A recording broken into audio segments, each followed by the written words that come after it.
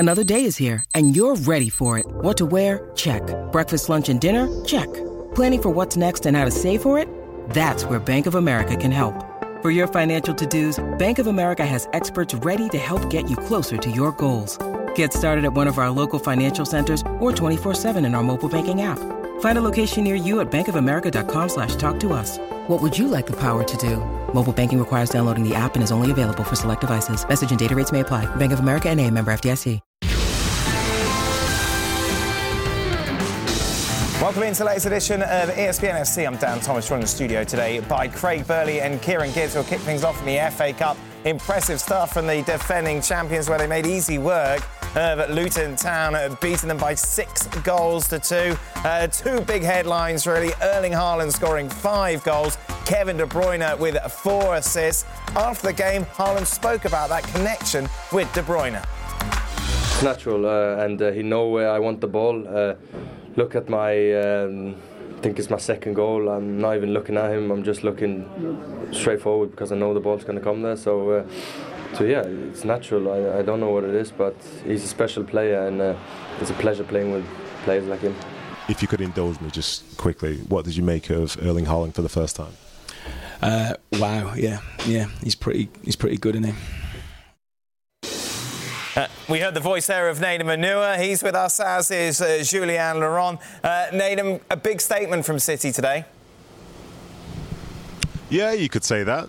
I think in some ways Luton probably played into City's hands with some of the man-to-man marking they had at the back, and City very much, had so many runners in this game today, more so than we've seen in other games, and I think it was perfect for their attacking line. But I think Haaland himself is somebody who gets questioned a lot when he's not scoring, when you see him missing those chances. But today, to walk off the field with 5 is such a unique experience for him, and so few people. But it was a great performance, great assist by Kevin De Bruyne as well, and he managed to keep Rodri on the bench rested, and Phil Foden as well. So things are looking up for them, barring that sort of injury for Jack Grealish. It's interesting, Craig. He got 5. He could legitimately have got 7 today. Yeah, Luton played into the hands a little bit, but the story really isn't Luton Town. But when you leave that amount of space in behind, then you're going to pay the ultimate price. At half-time, we sat here and I said, look, Haaland had a hat-trick, but what caught the eye was not the performance of Kevin De Bruyne, which was great, but watching him, the eye test, how sharp he looked.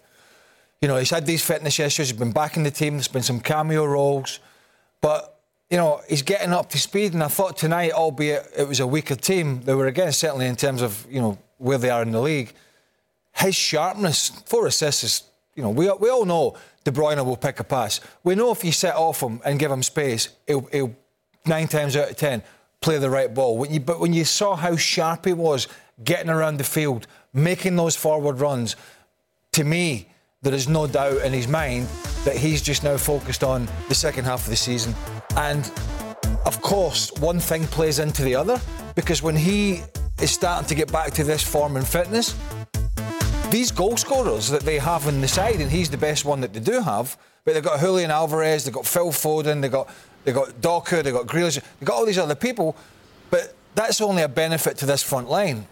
When this guy's back fully fit, he's sharp, he's ready to go, and you're getting that type of performance out of him. Yeah, 5 goals, unbelievable. But Kevin De Bruyne back in there, feeding the big fella, I think was what it was all about, really. How much did Luton play into City's hands today? They did. And I said it earlier, I commend them for their efforts. And, it's a double-edged sword, because you give De Bruyne too much space and he'll punish you. If you get too close to him, he's always one step ahead. So he'll find the spare man and they'll play between the lines. And I think that they just, there were too many runners coming off of them, and where they were going man-to-man, as soon as it went up to Haaland, he laid it back. There was just runners everywhere, and then they just got picked off. But, I mean, listen, they get away. If they play like that in the Premier League, which they have done for most of the games, probably 50% of the time they'll get away with results. But more often than not, when you're coming up against a team like this, there's a reason why teams don't set up that way against Man City, because you're just dealing with precision of the highest order and accuracy, you can't get near him. So, I mean, it's probably a lesson for him, but also he probably doesn't want to change too much the way he plays, because then, you know, you set up a low block in one game and then the next game you go man for man. It might get a little bit confusing for the players. So I think it was a little bit of a free hit for him today anyway, and he probably thought to himself, you know what, let's just go for it. The main focus for Rob Edwards, though, is staying in the Premier League for sure. And how did you describe Kevin De Bruyne in this game? I described him as the three-eyed raven. Three-eyed raven, yes, which is a Game of Thrones reference, apparently, in which you were educating myself and Craig. We found that out eventually. Yeah, we got there. We got there in the end. As much as Jules is a cliche, one game at a time, we all know how massive March is for Manchester City when you look at their fixtures and you feel that Pep Guardiola has just kind of babied, nursed Kevin De Bruyne to this stage now, ready to unleash him, you feel, next month. Yeah, completely. And I really believe that had De Bruyne played in the last few games, was already fit, let's say a month ago, if Haaland was the same case, and if he'd been scoring like freely for the last 3 games, I don't think they would have played tonight. I think he played them tonight because they needed match fitness. Maybe for Haaland, in Haaland's case, just a little bit of confidence because he's been missing a few chances, and we saw that at Bournemouth at the weekend again. And I think this was just perfect. In an ideal world, he doesn't play them tonight, for sure. But I think he felt that this was a game that he needed to play in terms of getting that match fitness, for getting maybe some of the chances that he missed for Haaland, for KDB, just to get back to that kind of environment again. He only played a few minutes at the weekend. I think that was important. Otherwise, you don't play them in a game like this. And you probably don't even expect Luton to be so stupid and naive in the way they set up tactically and the plan that they had, because we've been really kind on the show that it was stupid. And it makes even a perfect night then, because of the game time that you gave to them too. The form that they had in that game is perfect, setting you perfectly for March and obviously April 1st, which would be the Arsenal game. One negative, Kevin, we saw, of course, Jack Grealish coming off just before the end of the first half, Nedum. Pep Guardiola is suggesting once again it's his groin. Yeah, that's really not great at all. I think from a personal standpoint, you know, these guys, when they have to spend time on the treatment table and away from doing the thing which they love doing, that's obviously hard for them. But when it keeps reoccurring, that's an even bigger issue itself. And as the guys have been saying, this is such an important part of the season for them, not just because it's towards the end of the season, but the fact you're playing Liverpool's, you're playing Man United, you're playing Arsenal, you're in the Champions League knockout rounds. You know, this is a real significant time to be just missing so much football. And it is tough for him. He's just come back after being injured just a couple of weeks ago, and he's on the side now. How long will it take for him to come back? Will they be more cautious this time with getting him back? And when he does come back, does he now have the belief that he'll be able to stay on the field? You know, these are tough questions that are going to need to be answered by him and by the medical team. And yeah, it's a shame to see that happen from him, because as well, he's a really big player for their City side, even though he hasn't been at his best throughout this season. Aside from that, the treble is still very much a possibility once again for Manchester City. You take a look, just a reminder of how things stand in the Premier League, just 2 points separating the top 3. Liverpool and Arsenal wouldn't have enjoyed watching that, Craig. No, but I think there's a bit of realism in terms of what Luton tried to do. And I don't think we'll see that from any of the others that are playing Manchester City, unless they just want to chuck it from the start. But they had a go, and that's what they tried, and it failed, and I think it was obvious to everybody. But look, we talk about the injuries, and I feel for any player that has recurring injuries or any injuries, but it's kind of part and parcel, and it's frustrating for Jack Grealish himself. And it is, I suppose, a little bit for Pep Guardiola, but I just looked at the subs bench again, and it's scary. And then we go back to the game we had yesterday, and you look at the injury list that Liverpool have. I mean, it's horrendous. What they've done, they've lost one player, potentially for another couple of weeks, maybe a month, I don't know. But it pales into insignificance to what Liverpool are facing, and that's obviously one of their title rivals. Arsenal, not so bad at the moment. I mean, I've always said City can lose. Out of the 3 teams going, and I said this yesterday, you know, if Liverpool don't get those big players back and quick, 4 or 5 of them, they're not going to stay in this title race. You're not going to be able to do it with the Clarks, Dans, O'Connell's, as good as they did at the weekend. You're not going to be able to do it with these guys. So if they don't get Szoboszlai back, and they don't get Núñez back, and they don't get the others that are injured, Salah back, it's going to be a problem. And I suppose if Arsenal lose 2 or 3 as well, that's going to be an issue. The only side that can afford, in my opinion, to lose 2, 3, maybe even 4, and you could still go, they're still the team to beat, is Man City. So the Grealish injury is frustrating for the player, but in terms of the overall picture for this squad, guess what? De Bruyne didn't play the first half of the season. Haaland's had his injury problems as well, so they'll cope. Jack Grealish just has to figure out why this is, if it is the same, keeps re-recurring, what he's doing, what he needs to do differently, and take the required amount of rest, which is very difficult to do from a player perspective if you're going for an FA Cup, a Premier League, oh, by the way, and the Champions League again. It is so frustrating not to force yourself back. Nathan, before you get that private jet from Luton Airport back up to Manchester, final thoughts from you? In the end, it was a very comfortable game. I think when it went 3-2, we thought, well, maybe this is going to be the grandstand moment for Luton, but then instead City ended up being very, very clinical. A lot of bodies out there who've got a nice feel for it. I think Kovacic scoring his first goal for City in England. I think he scored in the Club World Cup, which Craig loves, and Haaland getting the 5 goals with the De Bruyne assists. I think for them, they're in a really positive state now heading into these big games. And even though they're not necessarily a title rival, I think our home game against Manchester United will always be big from a Man City standpoint.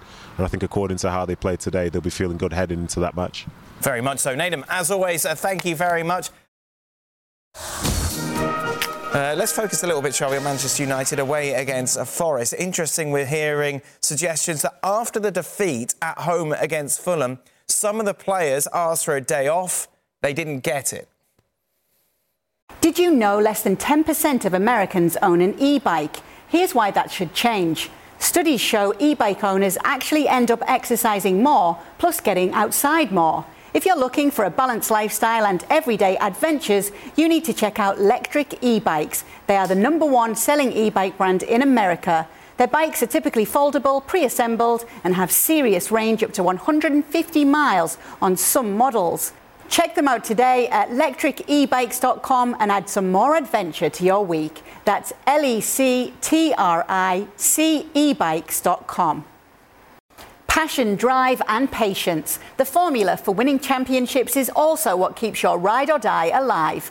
eBay Motors has everything you need to maintain your vehicle and level it up to peak performance. Superchargers, roof racks, exhaust kits, LED headlights and more. Whether you're into speed, power or style, eBay Motors has you covered. With over 122 million parts for your #1 ride or die, you'll always find exactly what you're looking for.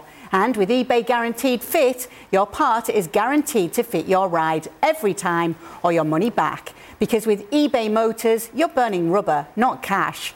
With all the parts you need at the prices you want, it's easy to make your car the MVP and bring home huge wins. Keep your ride or die alive at ebaymotors.com.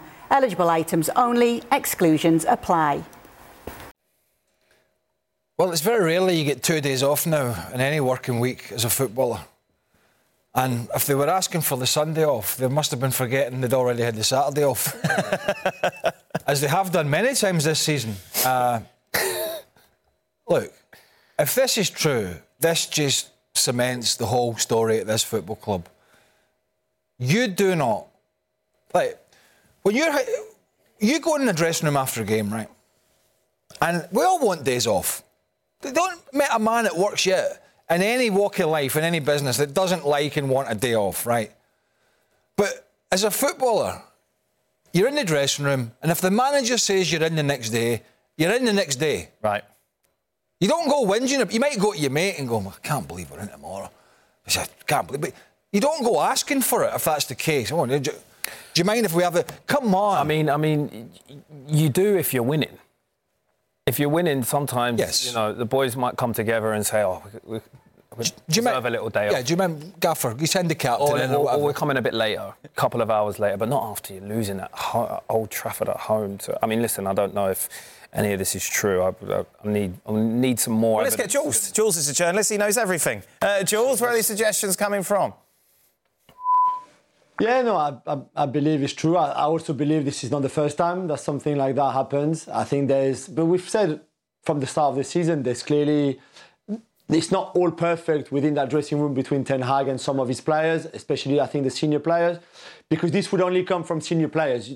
Young players would not come up and ask for a day off like that, like the boys have just explained, it's rare in itself already. That could only come from senior players. I think there are issues there, which I think Radcliffe and the new people at the club are very well aware of. And this is just another sign that things are quite tense at times at the club and within the dressing room between Ten Hag and some of the players. The only ones that have been keeping, and that's true what Jules is saying, there's no way in this world the younger guys are bowling in there, kicking the door down going, hey, Eric. Maybe Garnacho. Eric, tomorrow off, son. Come on. Hey, get your pecker up. Come on, tomorrow off. See you Monday. No chance. Absolutely not a chance. So this is coming from seniority. And those senior players, most of them, have been the biggest whingers, have been the biggest disappointments, have been the poorest performers. And even within this little run United were on up until the Fulham game, which, I think most of us agreed was papering over the issues that they were having, which certainly didn't happen at the weekend. It's been the youngsters that have dragged them through it. It's been the Garnachos, it's been the Haalands, it's been the Mainu. It's been these guys that have sort of gotten them through, not the senior players, not the ones that are allegedly saying, hey, we need a day off, we need this. I mean, honestly, I swear, almost every manager I've played under, if those words kind of came out in a dressing room when you are having the time that they are having off the back of a home defeat, I know managers that chairs would have been flying across that dressing room. A day off. We need to get in here. We need to get working. We need to be together. Come on, I'm sorry, but that just tells you all you need to know. And it's not a surprise.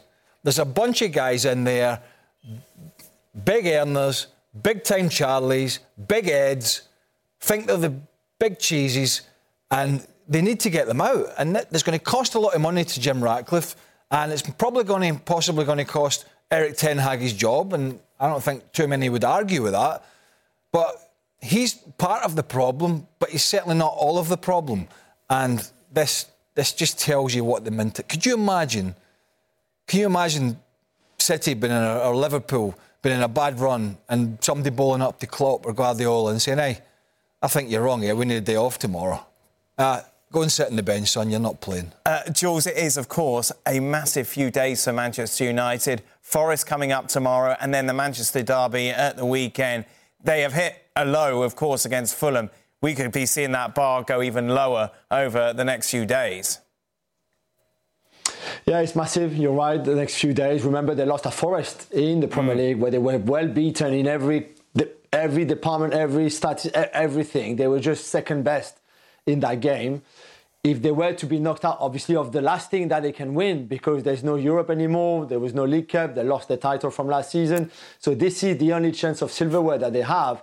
And they're also chasing a top 4 finish, top 5 maybe, if England gets the 5th place for the Champions League next season. We're not sure yet. And that Fulham defeat showed again all the limitations that this team is having, all the problems, all the fragilities. The way they press, the way they defend, this team clearly still doesn't have the right direction. And I don't think that Ten Hag, whether it's either his message is not going through or his message is wrong. It's one of the two. Because when you see them setting up, especially in that Fulham game, where, especially in the first half, the first hour, they were all over the place. It was embarrassing to watch for a team like that. It's either he has the right message, but it just doesn't get through it, or the message is wrong and the players are just not directed in the right way. But if they were to lose at Forest and then to be beaten by City in a derby, which, to be fair to him, he's had good results at times last season. If they were to lose those 2 games, I think already he knows that he's under massive pressure to keep his job. If there was 2 defeats in the next 4 days, I think he knew he would be gone at the end of the season. I think the game's at memory serves me, I think it's at the Etihad. It's at Man City. They've played at Old Trafford, have they not? Yes, it is, yep. They played at Old Trafford already. I think as we sit here now, I mean, and this is not off the back of beating Luton 6-2, it's just a fact that, City is second half of the season. As I sit here now, it's difficult to put up an argument for this to be a contest. Now, we've had these discussions before, and primarily when Ole Gunnar Solskjaer was in there, and it's been a bit of a hit and run, isn't it? A smash and grab. Yep. That could happen, but in terms of it being a contest, the way that they've been outplayed by, the game down at Kenilworth Road, which they won, but they got outplayed for the most of it. The Fulham game at home, and there's been others. How do we put up an argument? How do we put up an argument that they're going to go there and have any semblance of control in this game? And if you don't have that control with these big stars back in the City team, they're going to pick you apart. So how do you put up I can see how City are going to win this, or I can see how City United are going to get anything out of it? It is very, very difficult to do so. And I already think, and I don't have any info on this, but Ineos, Sir Jim Ratcliffe and all the people that he's hiring and firing behind the scenes and all these henchmen, they're watching not just results but performances. And Joe's touched on it. They're already got to be looking, saying, if this is the most this guy can get out of this particular group, then he's not the guy either. So he's salvaging, he's fighting fires, and I don't think he's going to be fighting them for too long. So a big game for Manchester United away against Forest in the FA Cup. Meanwhile, at home for Chelsea, an intriguing tie for them considering what happened at the weekend as they take on Leeds, who are doing really well in the Championship at the moment. Mauricio Pochettino, speaking ahead of the Leeds game, wanted to clarify some of his comments after the Carabao Cup defeat. We'll first remind you what he had to say on Sunday and then what he had to say today. The player feel, the disappointment because we were so close to win the game after 90 minutes. And I think we feel a little bit start to lose the energy. And some players like Gallagher or Chile start to feel really, really tired and wish, to maybe use different, player to go in and help. And we need to change Gallagher after 5 minutes, and then in the second half, when they start the second 15 minutes, I think Chilwell, and I think start the team to feel that maybe the penalty will be good for us, should be good for us. But of course, but we cannot blame, we cannot say nothing. I think the effort was massive, and I am happy with the effort. I think the effort was massive. I want to clarify because sometimes people take my words and put in using in not in the right context. I said when you were asking me in the press conference, I said maybe the player, and then when they start to feel that they lose the energy because we were tired. Well, sometimes you think not to lose the game and go to the penalty. I said that, but we never settled the team to go for the penalty. Come on.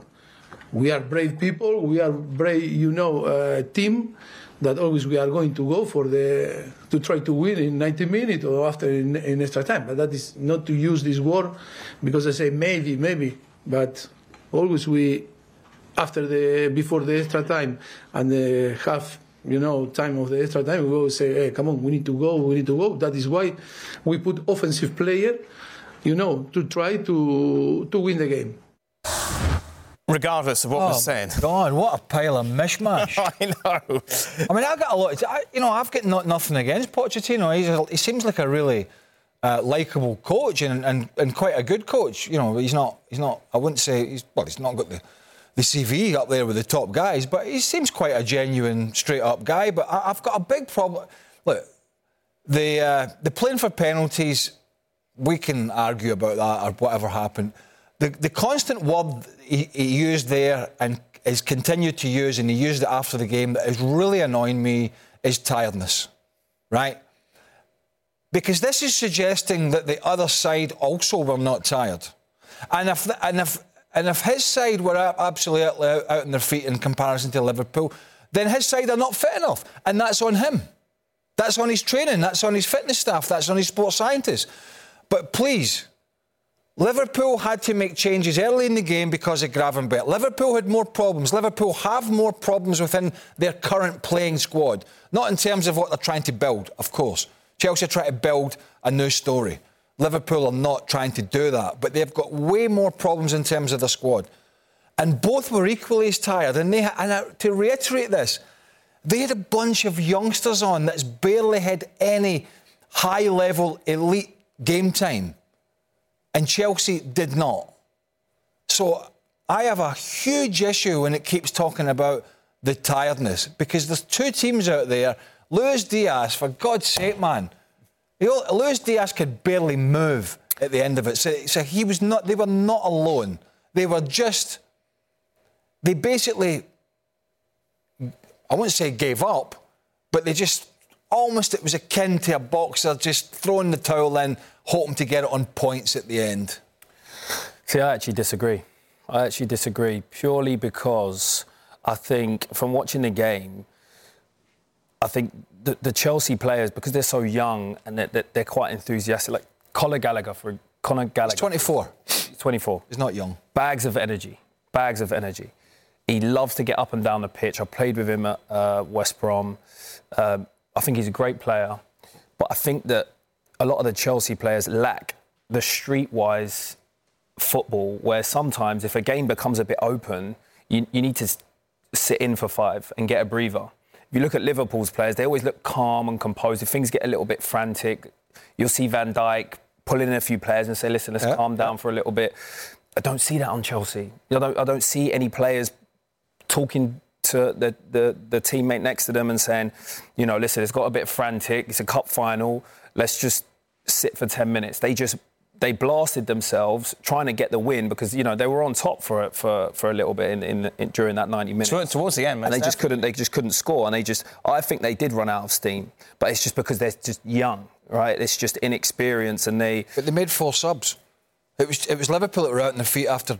But the last 20 minutes of this game, Liverpool could barely raise a gallop. Yeah. And then both teams had made subs and did make subs, and Chelsea made 4. Yeah, and they brought on pacey players. They brought on, the young players. You know what I mean? So that's the thing, isn't it, Jules? I think which kind of lets down Pochettino's argument is that those 4 players that he brought on, all with experience, all as Craig said, you would put very much in the quick category, made absolutely no impact whatsoever. Yeah, I agree. And I don't buy the Chelsea young players like experience. Enzo Fernandez is a young player, won the World Cup. Caicedo was at the World Cup. Disasi was at the World Cup. I don't see any young players there with no experience. This is not true. And the front 3 was Nkunku, Madueke and Mudryk. All who came on, all who were not tired, all who have experience. None of them is young. Madueke maybe, but he also played in Europe with PSV. He played for England in 21. This is not a lack of experience. This is very different to McConnell and Clark and Dans. They have 0 experience. They kind of never played with that first team. The others, I don't buy the lack of experience at all from an Enzo Fernandez or a Caicedo, for example. So I think Pochettino, to try to rectify what he said after the game today, makes it worse, really. And I think he only is answering all the criticism that he rightly received because it's not acceptable. Imagine if you're Bowley and Ekbali in the stands at Wembley and your team is on top and suddenly you see them stop playing and then your own manager, after you spend £1 billion, saying like, yeah, we played for penalties. I mean, this is just not acceptable. I'm sorry, it's not acceptable. And he can say whatever he wants. I think he meant it, what he said on Sunday after the game. I think now he's trying to backtrack it because he saw how bad this all was. And again, rightly so. And again, today, if they were not to beat Leeds tomorrow at home, this would be an absolute disaster. It would be a car crash. Listen, if Thiago Silva had been playing, and he wasn't available, he wouldn't have played anyway. But had he been playing at 39, and they were in extra time, and he's absolutely knackered, and they'd no alternatives, then I would absolutely understand if he had to drop on the edge of his own box because he was basically screwed, right? And at that age, I would imagine you would be at that stage in the game. And then that would drag everybody back, or it had potential to drag everybody back. But he wasn't there. It was fit, strong guys, in the back line. And I keep saying this. I've been saying it since we did this final on Sunday. They seceded so much ground in extra time that it basically allowed these Liverpool, and I'm repeating myself for about the 55th time, it allowed these completely inexperienced players that Jules just mentioned to go out and enjoy the extra time in the cup final and feel that they were supposed to be there. Whereas what Chelsea should have been doing was getting at McConnell, was getting at Clark, was getting at Konsa, was making this the most horrible, uncomfortable experience for them as youngsters, and that's what you do as a player, but they didn't do it. They all just sort of dropped off. And I've got there's no rhyme or reason to why that last 20 minutes in normal time turned into what we saw in extra time. I don't think, anyway. Moving away from the cup final now. If you're Leeds, you're loving this, aren't you, Kieran? Going down against a wounded Chelsea side. You're doing flying in the Championship. Go in there pretty much with a free pass. Chelsea win, OK, the Premier League, $1 billion, whatever. But you go there, you beat Chelsea, makes your season even better, and then really amps that pressure on Poch. Oh, yeah. These are the games that you relish, especially, you know, when you're in the tier below, to prove yourself, test yourself against Premier League opposition. I think they're going to be really up for this, and it could potentially get even more messy somehow for Chelsea. The FA Cup's great. Right? We love the FA Cup. Go to Wembley if you're a player. Final day of the season, 100,000 or just less. But for Leeds United, they're bang in the middle of a potential automatic return promotion to the Premier League. So this, for them, is absolutely the free hit that you talk about. Yep. They go down there, they play their stuff, they try and be cute, and they try and give Chelsea a bloody nose. Middlesbrough did it at the Riverside. Were unable to do it at Stamford Bridge in the second leg of the... was this competition? It was the Carabao Cup. And... or was it the FA Cup? It's the Carabao Cup. It's the two legs. It was the Carabao Cup. And I had no need to mention Middlesbrough. That just confused it. But Leeds are a much better side. Yeah. Mm-hmm. And so this game coming around for Pochettino, and listen, nobody, if Leeds were to knock Chelsea out, and, you know, it's not within the realms of possibility that could happen, there is absolutely not a sausage in hell chance he can come out and say, we were tired. Absolutely. Really doesn't Is that a saying? Absolutely. There's absolutely no chance. What do you do with it, sausage? Absolutely no chance he can come out and say, well, we were beaten because we were tired. Because fans just don't want to hear it. More sausage talk on Extra Time. You can check that out over on our YouTube channel with Craig and Kieran staying late to answer some like that? I've never heard that in my life. Well, you have. You heard it tonight. Well, I have heard it tonight. Yes, indeed, sausage. We're driven by the search for better. But when it comes to hiring, the best way to search for a candidate isn't to search at all. Don't search, match with Indeed. If you need to hire, you need Indeed. Indeed is your matching and hiring platform with over 350 million global monthly visitors according to Indeed data, and a matching engine that helps you find quality candidates fast. Ditch the busy work. Use Indeed for scheduling, screening and messaging so you can connect with candidates faster. Join more than 3.5 million businesses worldwide that use Indeed to hire great talent fast. And listeners of this show will get a $75 sponsored job credit to get your jobs more visibility at Indeed.com/FC. Just go to Indeed.com/FC right now and support our show by saying you heard about Indeed on the podcast. Indeed.com/FC. Terms and conditions apply. Need to hire? You need Indeed. Hi, it's Mike Greenberg letting you know ESPN Bet is ready to take you through all the biggest sports moments this spring. The official sportsbook of ESPN has exclusive offers and markets from Scott Van Pelt, Stephen A. Smith, and me, plus many more. From the playoff intensity to finally getting out to the ballpark, there's no better time for sports fans. Sign up today. New users get a bet reset up to $1,000 in bonus bets if your first bet doesn't win. Download ESPN Bet today. What a play. Must be 21 plus and present in select states. Gambling problem? Call 1-800-GAMBLER. Terms and conditions apply. See app for details. Meanwhile, let's talk about Kylian Mbappe. Was booed as he was substituted 20 minutes into the game against Rennes. There we are, he came off, there were some boos, there they were. Jules, were they booing his substitution or booing him? This is what Luis Enrique had to say about it. We must get used to playing without Kylian sooner or later. I want maximum competitive next season, and I want every starting player in this PSG side to feel this is an opportunity for them.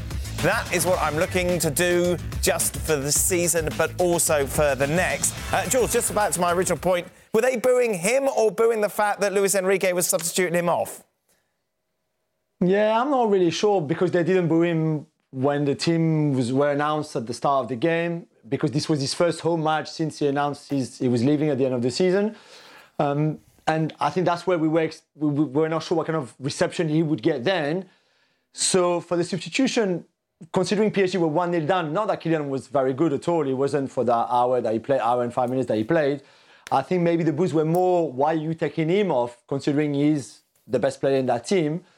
But I guess Luis Enrique, I mean, if you don't know Luis Enrique takes no prisoner. He does his own thing. He doesn't care who you are, where you're from, even more now that he knows that Mbappe will be leaving in the summer and that for next season he won't be there. So that has given him even more license to do what he wants, including not starting him the weekend before, for example, in the league where Nantes, where we were all a bit surprised, and he just said, well, he's played a lot, so there's nothing wrong by putting him on the bench. And at this time, taking off after an hour, which never happens, and that probably has never happened so early in the game, unless there was an injury in Kylian Mbappe's career.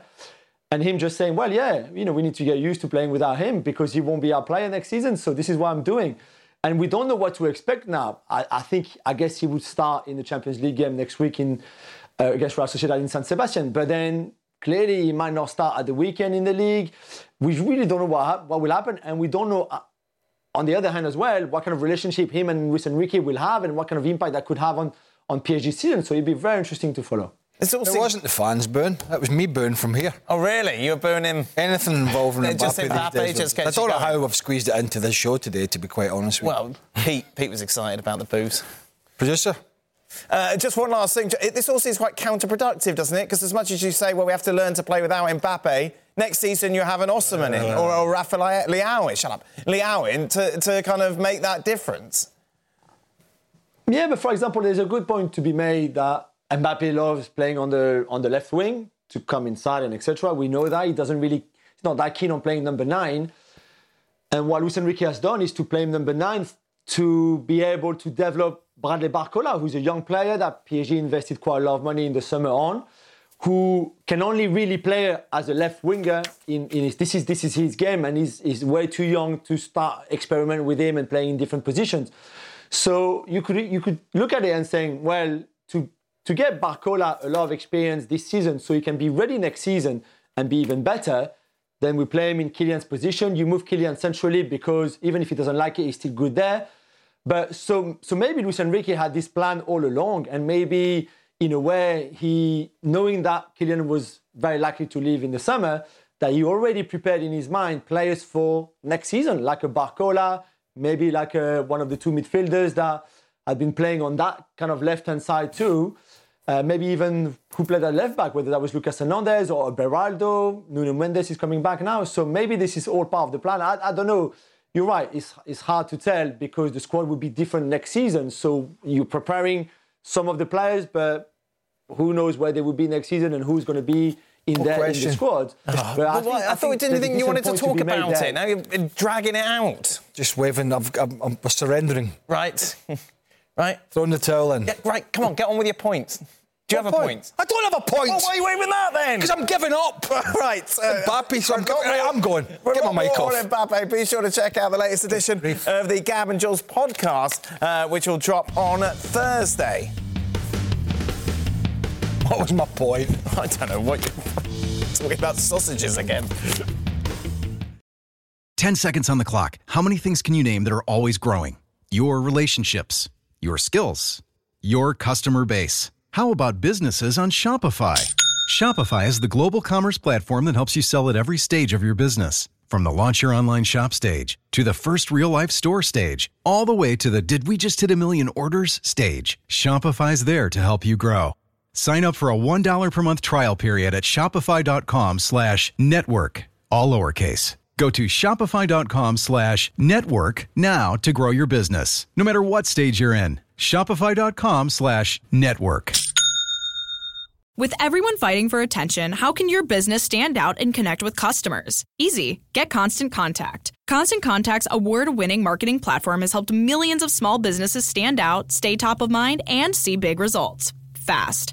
Constant Contact makes it easy to promote your business with powerful tools like email and SMS marketing, social media posting, and even events management. With Constant Contact, you'll reach new audiences, grow your customer list, and communicate more effectively to sell more, raise more, and fast-track growth. Don't know much about marketing? No sweat. Constant Contact's writing assistance tools and automation features help you say the right thing at the right time, every time. Plus, you can send with confidence, knowing your emails are actually reaching your customers thanks to Constant Contact's best-in-class 97% deliverability rate. Tackle any challenge with Constant Contact's expert live customer support. Plus, everything's backed by their 30-day money-back guarantee. So get going and start growing your business today with a free trial at ConstantContact.com. Just go to ConstantContact.com right now. Constant Contact, helping the small stand tall. ConstantContact.com. We're at the final round of group stage matches in the CONCACAF Women's Gold Cup, and a big surprise as the US would lose 2-0 to Mexico. Here's Alex Morgan.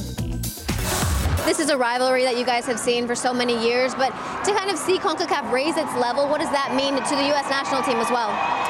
Yeah, I mean, not only CONCACAF, like the whole world is continuing to raise their level. It's helping with all the leagues around the world, and Mexico is definitely a product of that with their league. So CONCACAF is not what it was 14 years ago, I think, when we had our last loss to Mexico.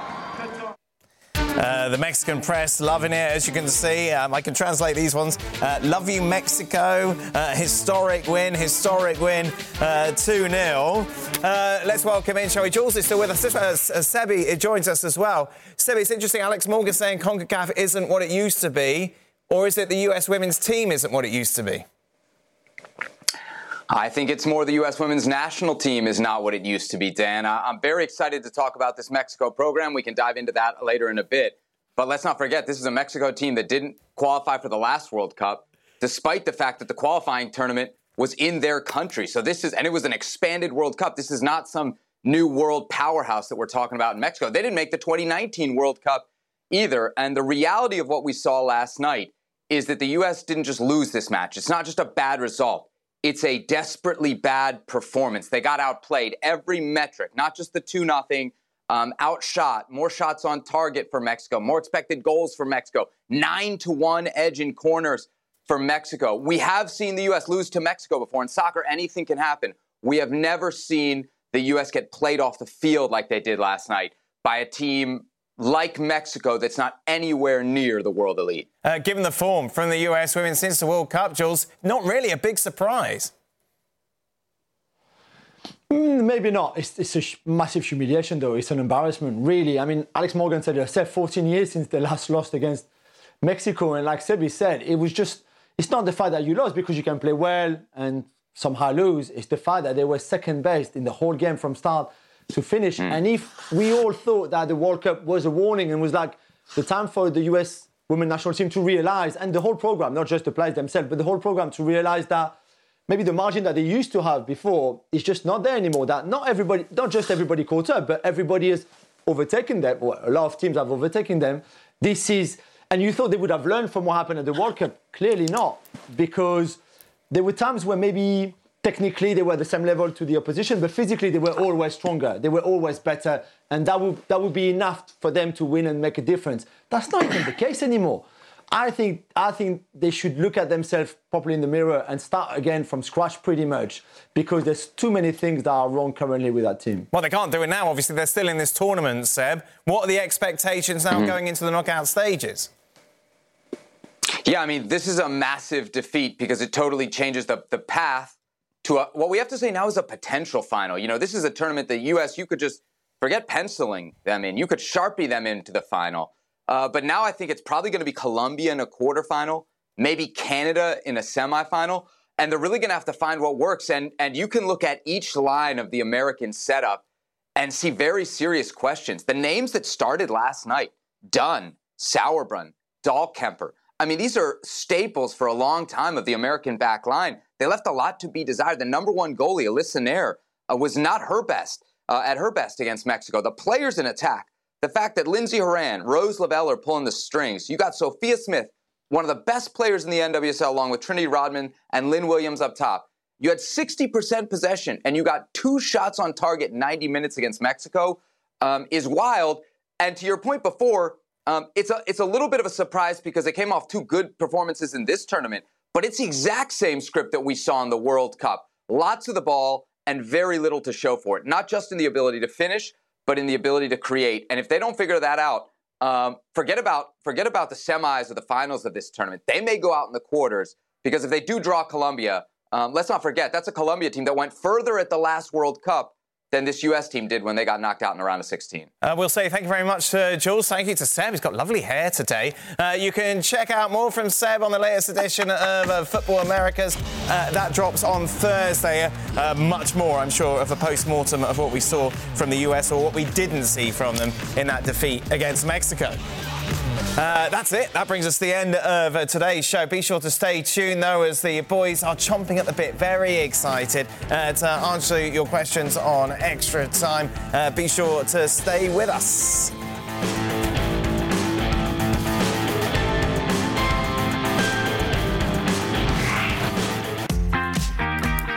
Welcome in then to the latest edition of Extra Time. Craig, it's last day before he goes on holiday.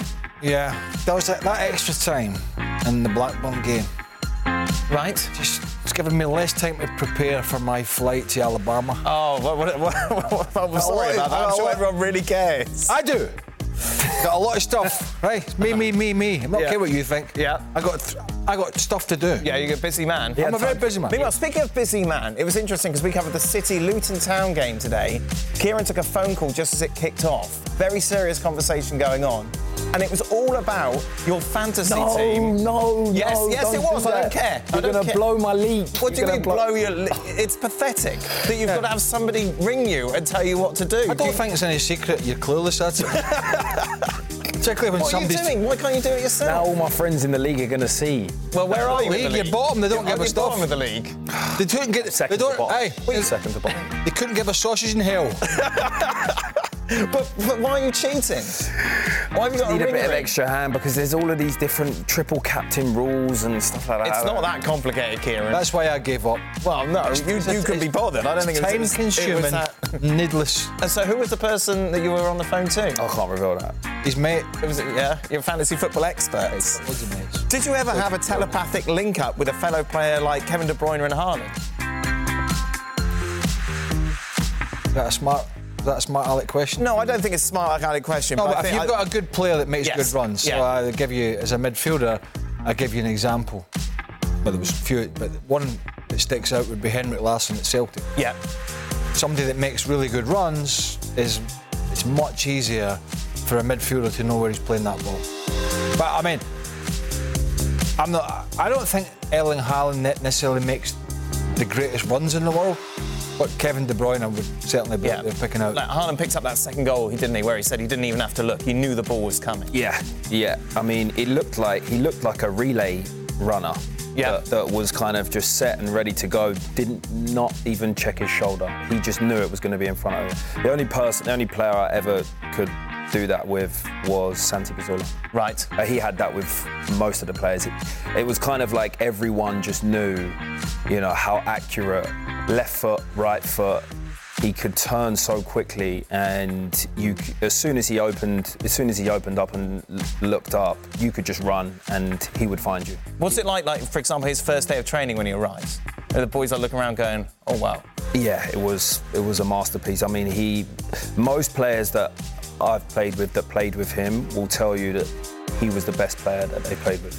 I've seen many players that I played with while I was there, and all of them have said that he was the best player, and there were some pretty good players, right? So, he was phenomenal at that. Phenomenal. So, Craig, Manchester City will beat United over or under 3 goals this weekend? Over. More than a 3-goal margin? Sorry, who beat who? So Manchester City will beat United over or under 3 goals this weekend. All right, I thought I'd heard that wrong when I saw the surprise in your face. No, do you think they're going to beat them by more than 3 goals? What, Man City are going to beat Man United by more than 3? Yeah. Is that an outlandish... No, it's not an outlandish, but why have you got that kind of silly look in your face? Well, it's an inquisitive look, because I think it's quite an... Really? Yeah, I think really. What? Or under, look. What? Well, Man City will beat United over. No, I think he gets it. I don't think you need to explain it to him. Mark calling Austin. Come in, Austin. So it's not that hard, so answer it then. I've just answered it. I think it'll be more than 3. Over 3. I think it'll be over. Right. Hey, the fact that you looked at me with this glaikit look. Yes. Scottish word. Yeah, sorry, look it up. It's kind of daft, stupid. Right, look. Daft, stupid look, yes. The fact that you looked at me and went, yeah. It's a Manchester. Man United.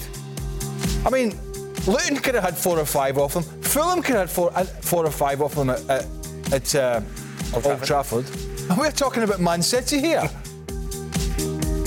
Hold on, let me see this. No, that's fine. Do you think they'll ask for the day off? All right, I understand it now. Do you think they'll ask for the day off after? At United, bro. Well, God knows what it is. Who is an old school striker who was on the same level as Haaland, physically wise? Karen? An old school striker. Drogba? Yeah. That kind of big, strong. Yeah, I would say Drogba. From who I've played against. Yeah. Guys, I played with Mark Hughes. Yeah, right. And which people may not associate necessarily with his striking ability, but the way he holds up the ball. Well, because people think Mark Hughes is a manager. Like from another generation, they may not be aware of how good he was. Football only started in 92. Yes, but some people weren't even born in 92 or are watching, so I'm just trying to put it into context a little bit. I was helping. Man United, Barcelona, Wales. Yes. Yeah, no, exactly, yes. Football only started in 92. Oh, that's not the point. The point is most people associate with Mark Hughes. He's one of the best strikers. As a manager, and I was just saying, just putting it into context for people who don't know, he was a very good striker. Most people are just utterly stupid. Just because you don't know something. I don't know. It's like... the other one would be that you could argue if he was a natural... Well, he was a natural striker who ended up going back to play sweeper in most other places. But you talk about physical, right? Ruud Gullit, when you talk about a guy who was World Footballer of the Year twice. Mm-hmm.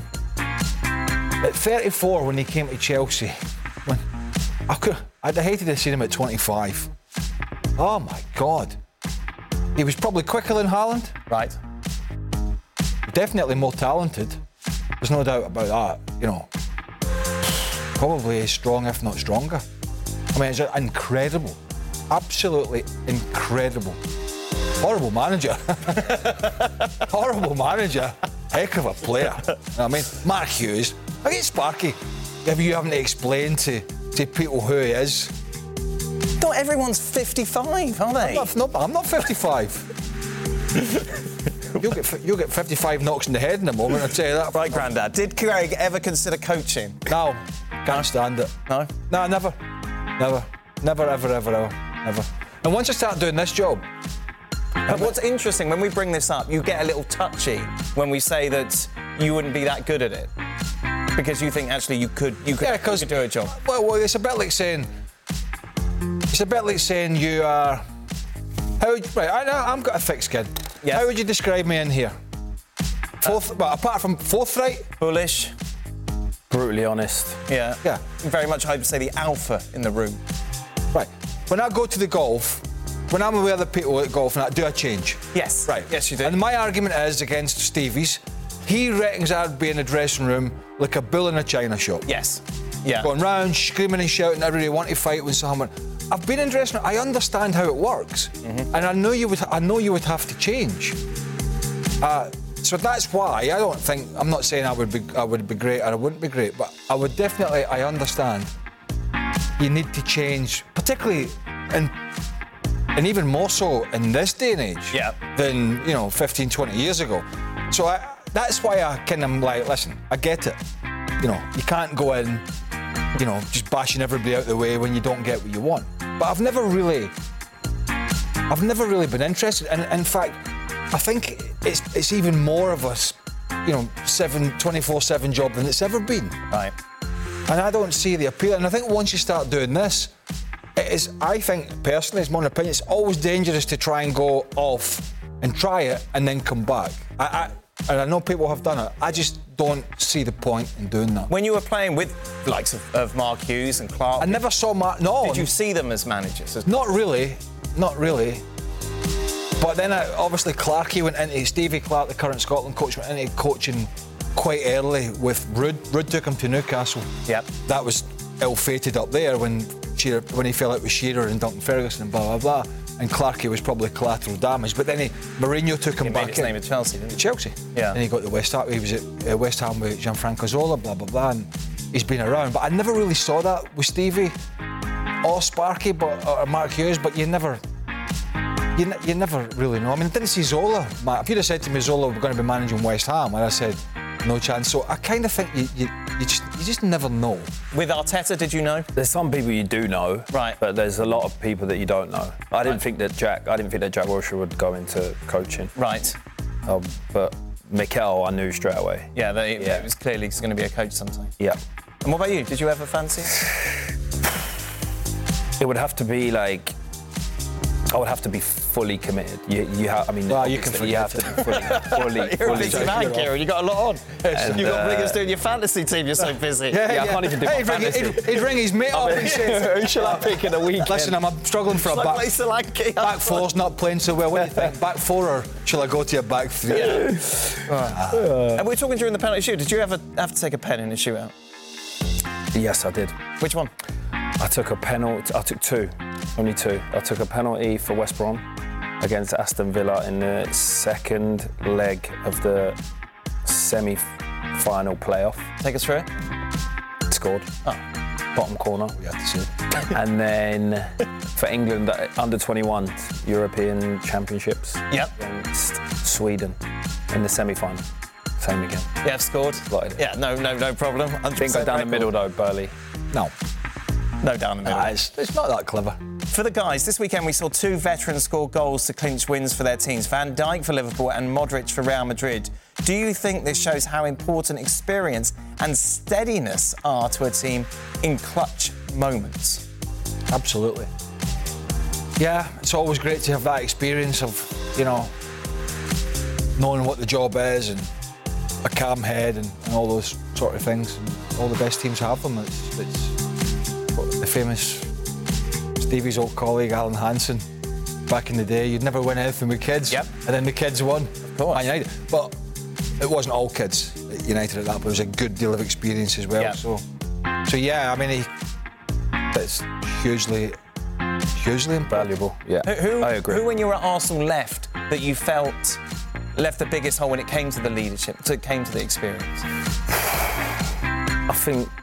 I think probably the biggest impact was Cesc. Right. When he left to go to Barcelona, because he was one of the best midfielders in the Premier League at the time. I mean, if not the best, and his leadership skills were excellent. For everyone, he could relate to everyone in the dressing room. There was no one that couldn't speak to him, and he was young, so he could relate to a lot of the young players at the time. The boys loved him. That was a tough one to take when he left. Craig, were you ever close to a move to the continent in your playing days, like your Scottish teammates Paul Lambert and John Collins? Yeah, I believe there was some Atletico Madrid talk and Benfica at one point. Really? Yeah. That was when Graham Souness was at Benfica, which was quite a few British players went over at the time. I'm not sure who was at Atleti at the time. I was at Celtic flying, but most of it was the UK. And then at the end, I had a chance to actually, when I was sort of coming towards the end, and I had a chance to go to the US. I think it was Colorado. Oh, really? And I had another opportunity to go to Russia. Oh. Yeah, with Ravanelli. His people were sort of sorting that. But none of that ever really came to fruition because I never pushed it. Right. But looking back now, because I've been Scotland, England, going north and south, but looking back now, if I had the chance again, if you said to me, you could go to Atleti and that was the choice, looking at where, the passion that club has, I would have gone there. Yeah. I'd have loved to have been able to go there and play for a couple of years. Learn some Spanish. Yeah, you'd enjoyed it. Kieran? Imagine Burley learning Spanish. I listen to this thing every day in the car when I'm going home. What's it called? Not Rosetta Stone. Something else. What about you? I moved to... Anywhere? Oh, anywhere. I nearly went to Turkey. Did you? I nearly went to Galatasaray? Turkey. It was between Galatasaray and Fenerbahce. That was when you went to West Brom instead? It was actually before I went to West Brom, but it was also before I went to Miami as well. Right, OK. Yeah. But I decided Miami because, I liked the idea of the project that was going on, new club, What's funny? The project. What's funny? You and your project. Could you hear the laughing in the background? Yeah, okay. I tell you what, in our gallery, they think this is a comedy show. Final question. How many points does City need from these next 5 league fixtures to realistically remain in the title race? Wow. OK, United at home, Liverpool away, Brighton away, Arsenal at home, Villa at home. Was that 5 games? Yes. To remain in it? 11 or 12? Yeah? 12. 12? 4 wins out of 5? Yeah, at least, yeah. Yeah. OK, I think that's it. Craig, have a lovely time. I will. Enjoy it. All right. It's in an aggressive way. Craig gets to the airport 3 hours early. No, I'm not. I'm getting I'm getting in early, but that's because I'm going with a bunch of old geezers. No, that's it. You are the old geezers as well. I'm the young one on the your boarding pass out. My boarding pass is on my Apple Wallet. None of this printing out. That's for the Nichols of this world. Oh, man. Nichols cut his head open. We'll tell you more about that story tomorrow. ESPN FC will have Stevie and his bloody head. Kieran and Shaka will be joining us as well for the next edition of the show.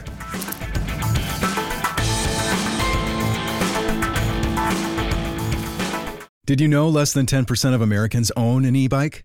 Here's why that should change. Studies show e-bike owners actually end up exercising more, plus getting outside more. If you're looking for a balanced lifestyle and everyday adventures, you need to check out Lectric e-bikes. They're the #1 selling e-bike brand in America. Their bikes are typically foldable, pre-assembled, and have serious range up to 150 miles on some models. Check them out today at lectricebikes.com and add some more adventure to your week. That's LECTRIC ebikes.com.